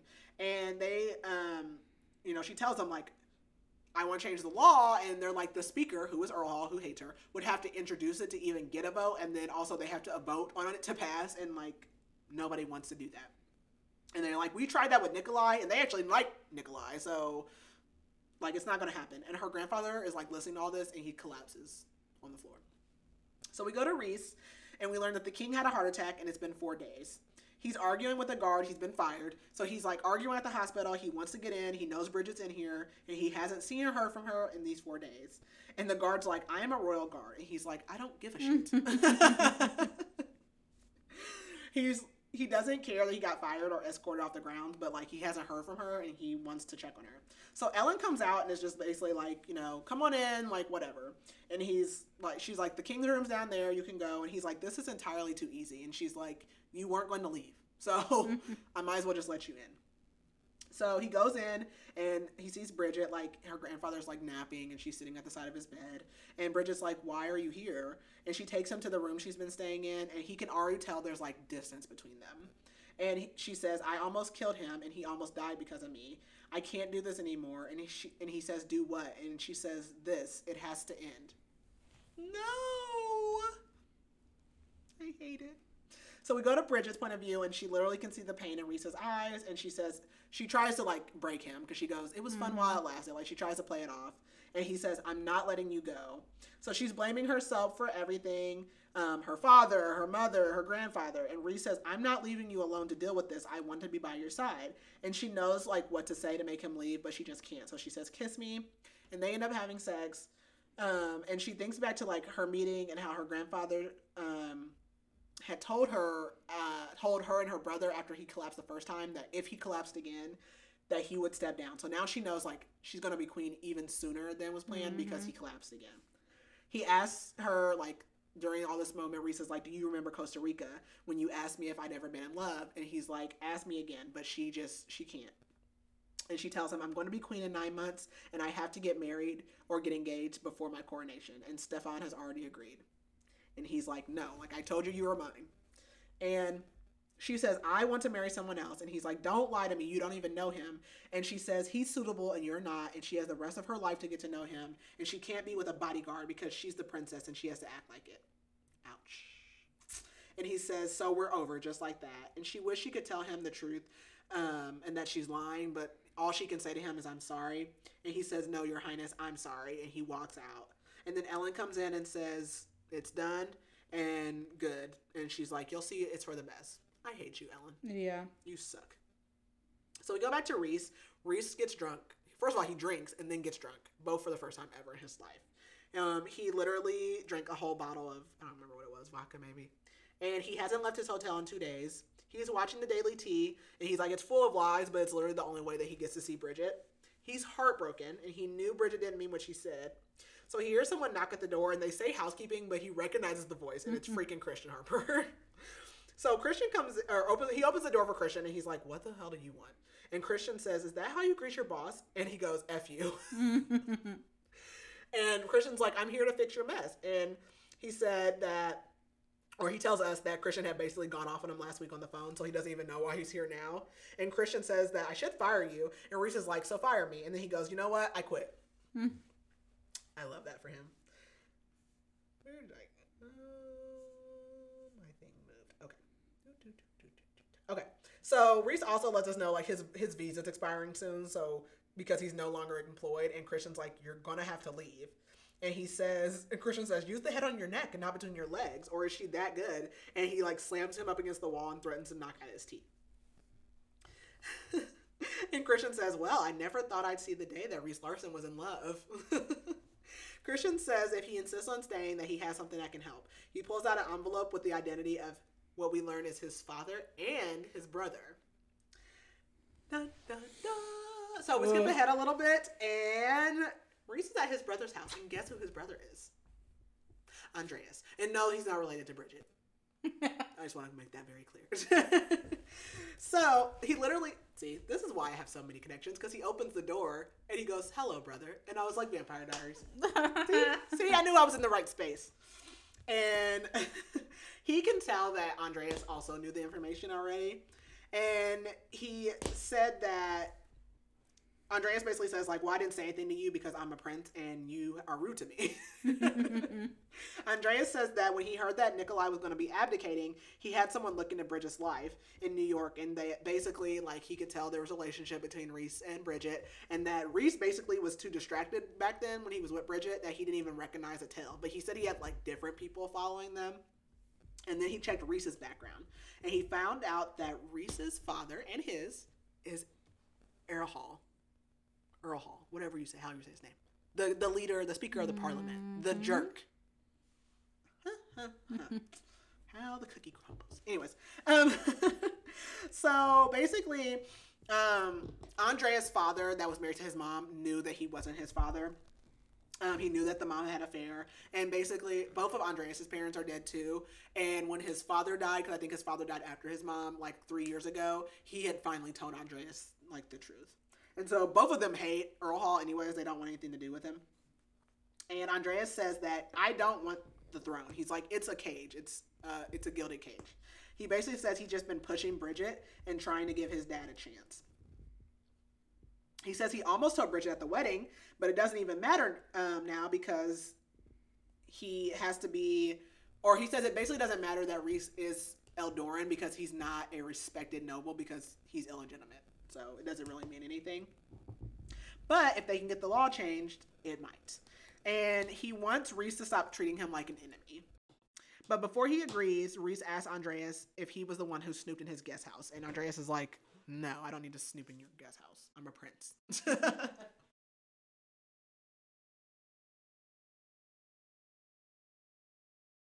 So we go back to Bridget. Booth finally gets back to Bridget. So she's been reassigned again and gets Booth back, which is one good little piece. Yeah. And she's having a meeting with Ellen and Stefan. And she can tell, it's about their engagement. She can tell that Stefan's been forced into this too. Like, she can tell he's acting like he wants it, but he doesn't. He's not really in it. Yeah. And Ellen is like, oh, well, like, let's pick out your honeymoon location, and mentions Costa Rica. And she's like, absolutely not. No. Like, that will stay me and Rhys forever. A special place. Yes. And she's like, the honeymoon can wait. Like, we're not even officially engaged yet. And Ellen leaves, and Stefan wants to speak to her alone. And he wants to talk about, I thought he wanted to talk about Rhys, but he basically is like, he doesn't really want to talk about them too much. He knows that it's not her choice to marry him, but he thinks that they could be happy together eventually. And she asks him if he was in love with Malin, and he says it doesn't matter, and she tells him it does. And he says that Malin was his mother's aide, and when he first met Bridget, he was interested in pursuing her, but then when he went to go stay with his mom, he fell in love with Malin, and they basically had the same thing, like they hated each other, and then they fell in love. But his father found out and basically threatened to have her blackballed in the whole country if he continued their relationship, so she wouldn't have a job anymore anywhere. He says that the hotel, when they saw them, was actually their last time together, and she wanted him to ask Bridget to the wedding as like a way to let her go. Like, oh, that's so sad. Yeah. So basically, we learned that in 3 weeks, they'll have the proposal. In 6 months, they'll have a wedding. And in 9 months, the coronation. Like, God save. So Bridget's actually excited about being queen, but she wants Rhys by her side. And her grandfather just shows up in her office. This is like a little skip ahead in time. And he tells her how nervous he was at his coronation, and he thinks that she'll be a wonderful queen. He also says that he can tell that she's miserable and knows it's because she misses Rhys. And he says that he's still pretty upset, but he wants her to be happy and that she's his granddaughter first. He thought that it was just casual between them, but now, like, since they've been separated, he can tell that it wasn't, and he wants her to be happy. So she says, like, it doesn't matter. There's not enough time. I was trying to repeal the law, but he's like, well, there's 9 months. And she says, but there's only 3 weeks until the engagement. And he's like, And she reminds him, like, you're the one that wanted me to break up with Rhys. And she says, you had a heart attack when I told you no. And he tells her, like, Bridget, it's absolutely not your fault that I had a heart attack. Like, I had a poor health condition. Anything could have, like, tripped me over. And he's also like, you know, I didn't delegate. I didn't reduce my stress like you and your brother told me to. And it's not your fault. So Bridget is like, who is a big gun I could call? Alex Volkov. So she calls Alex. I was not expecting that. Yes. We love a maniacally evil genius. Okay. So she calls Alex for a favor, and he says that he actually was expecting it, And he's like, what can I do for you, princess?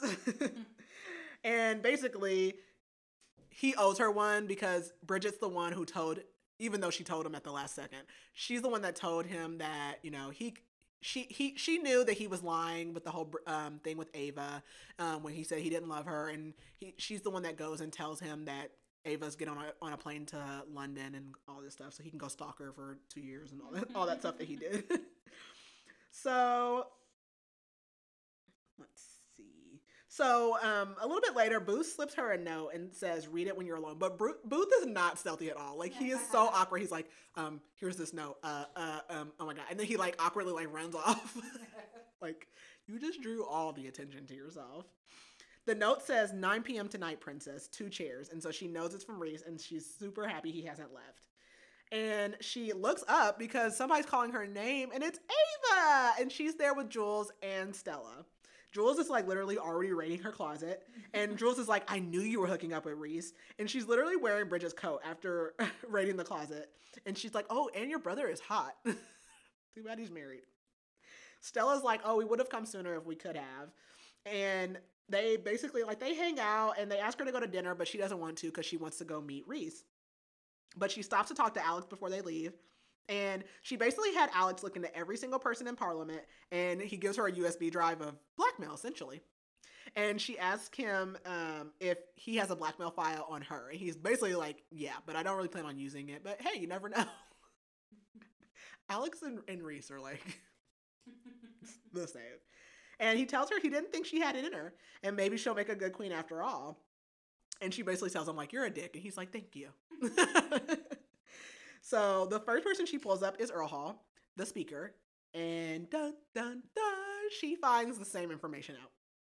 So Reese, we go to his point of view, and he thinks that she's not coming. It's like 9:13, and Bridget's never late. And so he's like, come on, princess. Like, I know you'll be here. And so she finally makes it, and they like immediately start making out, and they both apologize. And he tells her he snuck in, and she's like, how did you sneak in here? He's like, I'm an ex-Navy SEAL. I did this for a living. This is my job. So she tells him that she thought he left, and he says he actually did leave Eldora for a little bit because he had to go back and get a tourist visa. That's good for 6 months. And so she's like, 6 months, and he's like, oh, I'm staying no matter how long. I don't care if it expires. Which, I mean, that's fair. Like, your girlfriend's going to be the queen. There has to be some pool there. So she tells him the whole thing about Parliament and the plan. And he's like, have you been talking to Andreas? And she's like, why? And basically, like, he kind of had the same plan. And they both realize at this point, like, they both spill the beans that they both know that he's Earl Hall's son. And basically, Reese tells her, like, she's his. And that he asks her again to ask me if I've ever been in love. And she does. And he says only once. And then he asks her the same thing. And she says only once. And then they have sex on their little rooftop. It's adorable. I love it. We go to Bridget, and she holds a press conference, like, kind of in front of the palace. And she basically announces her plan to repeal the law. And she basically had, like, planned with a reporter to, like, only allow one person to ask questions. And the reporter asked her if she loves Reese, and she says yes. And then they, like, walk away to, like, kind of look like they were trying to be off camera, but they knew the camera was still on them, and they kiss. So, like, they're hamming it up. Mm-hmm. I love it. We go to Reese's point of view, and him and Bridget go to speak to Earl Hall. He is refusing to bring the vote for the law change, even though, like, the public is basically, like, they are in love with Reese and Bridget. They want it to change. They want them to be together. And Bridget basically is like, can I do it? And Reese is like, do it. And so she drops the bomb that they know that Reese is his son. And he's like, I don't have a son. And Reese says, Michigan, summer of '86, Deirdre Larson. And he tells her, she's dead, by the way, turned to alcohol and drugs after you abandoned her. That is a bomb. And then he also has a DNA test. Like, he's like, yeah, I'm yours. I'm yours, buddy. And he tells him if, so Earl Hall's like, so basically, if I don't open the vote and they say, like, well, this news might just get leaked. And basically there's an election coming up for his spot. So he has a very conservative backing. So they know, like, if that leaks, that he'll lose his voting. And Bridget says, but what do I know? I'm just a pretty face. And Earl Hall says, even if I do bring it to a vote, it won't pass. And she's like, you let me worry about that. But the fact is, I'll be queen long after your career is over. So it's best for you to work for me. Mic drop, queen.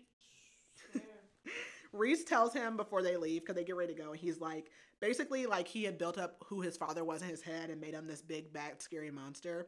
And he tells him how, like, he had made his mother a monster by abandoning her, and that he avoided finding out who he was all these years. But he realizes that his father is just a sad, pathetic little man, and he gave too much power to him, and he doesn't want any power from him, any money, and he considers him to be dead.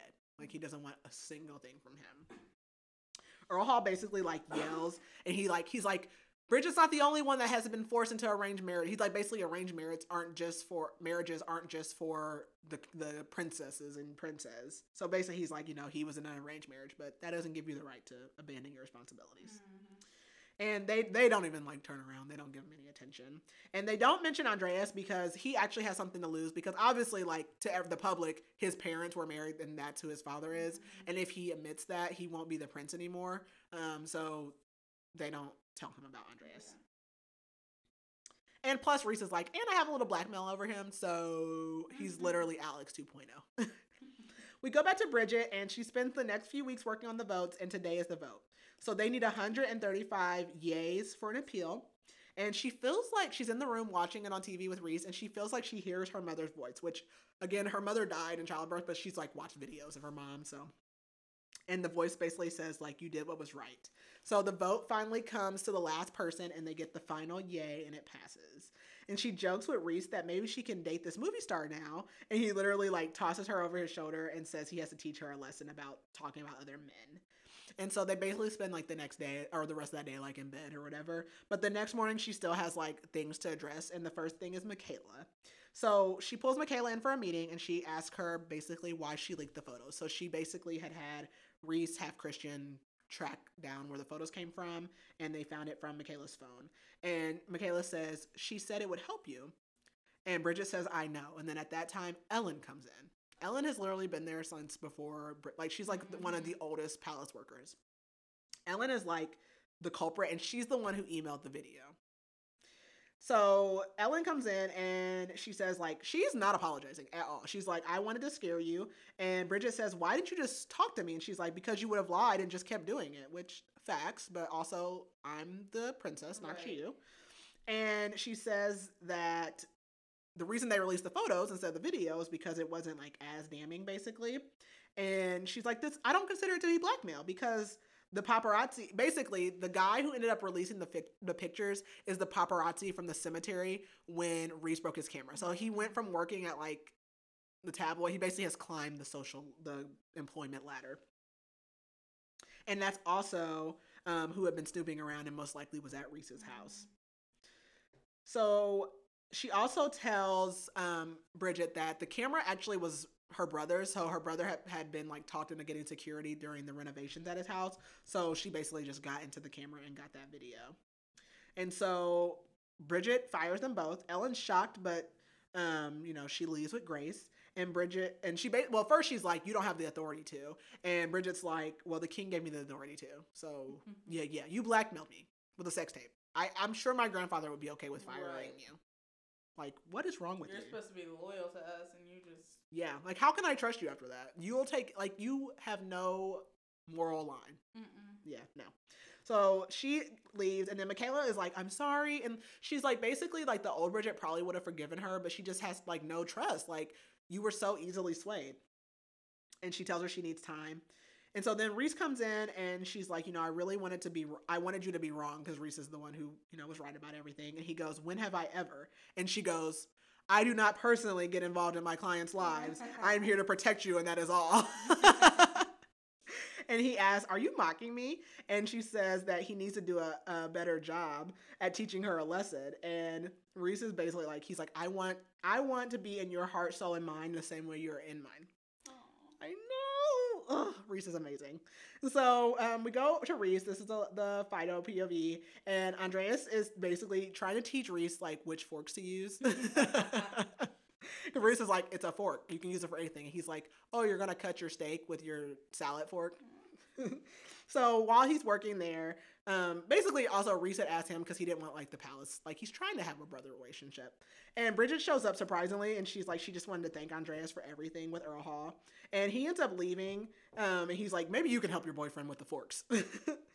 And Bridget tells him that him and Andreas argue like siblings. And that's really the first time Reese like really considered the fact that he has a brother.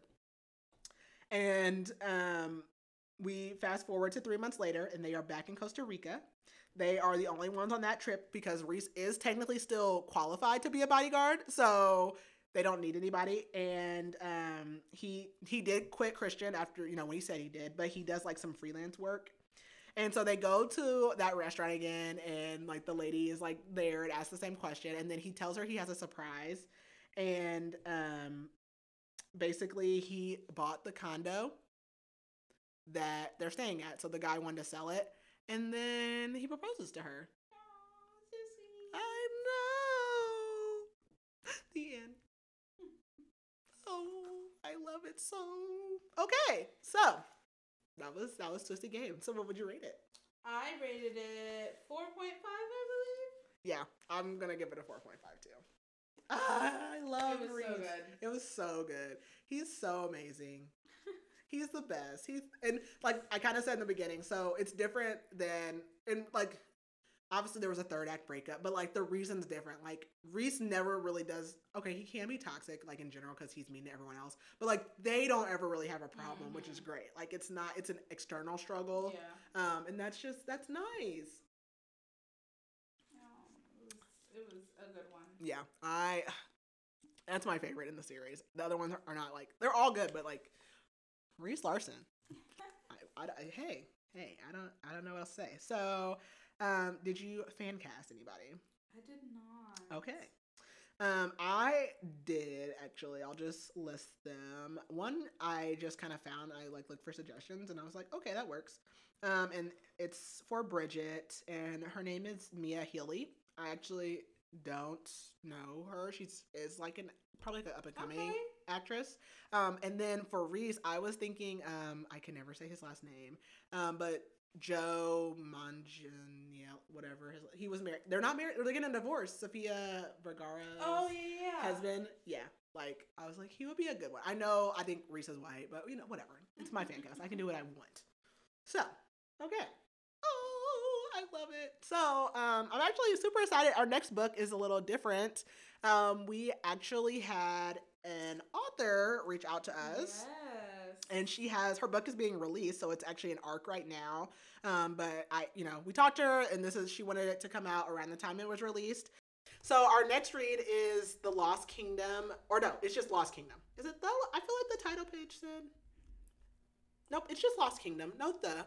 I just like to throw a the on there. So Lost Kingdom by Laurel Black, and it's a fantasy novel, and I currently, as we're recording this, I'm about halfway through it. So I'm actually I have no idea. Like I purposely don't like look and see what it is, but I really purposely didn't look and see what this was about because I like to be surprised, and I've been pleasantly surprised so far. Like I'm enjoying it.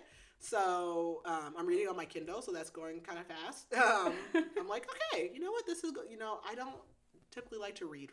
But I had to for this one. Also, side note, I was looking at the Goodreads over your shoulder for Twisted Games, and it was like a low 4. And I'm like, what are the bad reviews on that book? Because there's not flaws. Well, let's see. Wrong. Yeah, I was like, what do people have to say? I do like to look at the... It does have better reviews than Twisted Love, so there's that. I like to look at the more negative reviews. Let's see. Oh, that's a lot. Okay. Anyone who told me this book was good literally lied to my face. What? I literally did not sign up for a murder mystery. What? Mystery? Did we read the same book? Right. This is Twisted Love. Twisted Love. I was like, wait a minute. I was like, I'm so confused. I was like, wait a minute. Hold on. I'm so confused. Okay, hold on. Try that again. I was like, oh, okay. All right. 4.12 stars with 474,000 ratings. Jesus. Jeez. That's crazy. Okay, let's see. What are the 1 stars? 1 star. I was going to write a full review for this, but I decided against it in the end. I don't even know how I could expand on what I say. The time jumps made this all the more unrealistic. It just added to the telling and not enough showing. That's crazy because most people always complain that there's not enough time in these books and that like people fall in love too fast. This is not a slow burn, and I'm just picking because this is a longer review. Gee, she really didn't like it. She wrote like a whole thesis about it. It's all sexual. I mean, that's kind of the category. I'm too sappy and asexual to believe on the sexual desires with no emotional connection. Well, I mean, that's... Yeah, and they did have your opinion. Yeah. Huh. Interesting. Here's another one. This book makes me rage. Reese has got to be the most boring character ever written. Personality, non-existent, bland, boring, insanely annoying, present, and present. I didn't feel the tension between them at all. This story itself is so uninteresting that it took me months just to read halfway through. He is just dirty talking all the time. Okay, so we don't like dirty talk. Okay. Why does every book talk book read like a 12-year-old's first time publishing a story on Wattpad? Okay. Just watch Princess Diaries too. Well, yeah, as like a true adult, I mean, come on now. TikTok people on TikTok are such liars. It is so bad. I want to give you a 0, but that's not possible, so I give you a 1. I strongly disagree with this. I don't know. I mean, this was the worst book I've ever read. I hated every single thing about this book.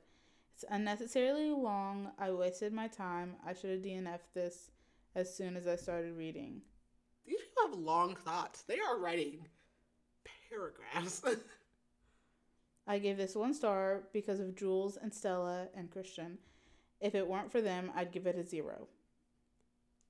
Literally, but they were like, not even, I mean, they were, but like, not even in it.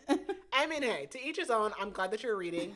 I just am curious as to what they were because I love this book. So I'm glad that there are people that disagree in the world because that gives us the room for dialogue. Mm-hmm. So, okay. Well, again, so that's our book. I already talked about that. So, okay. I think that's it. That it?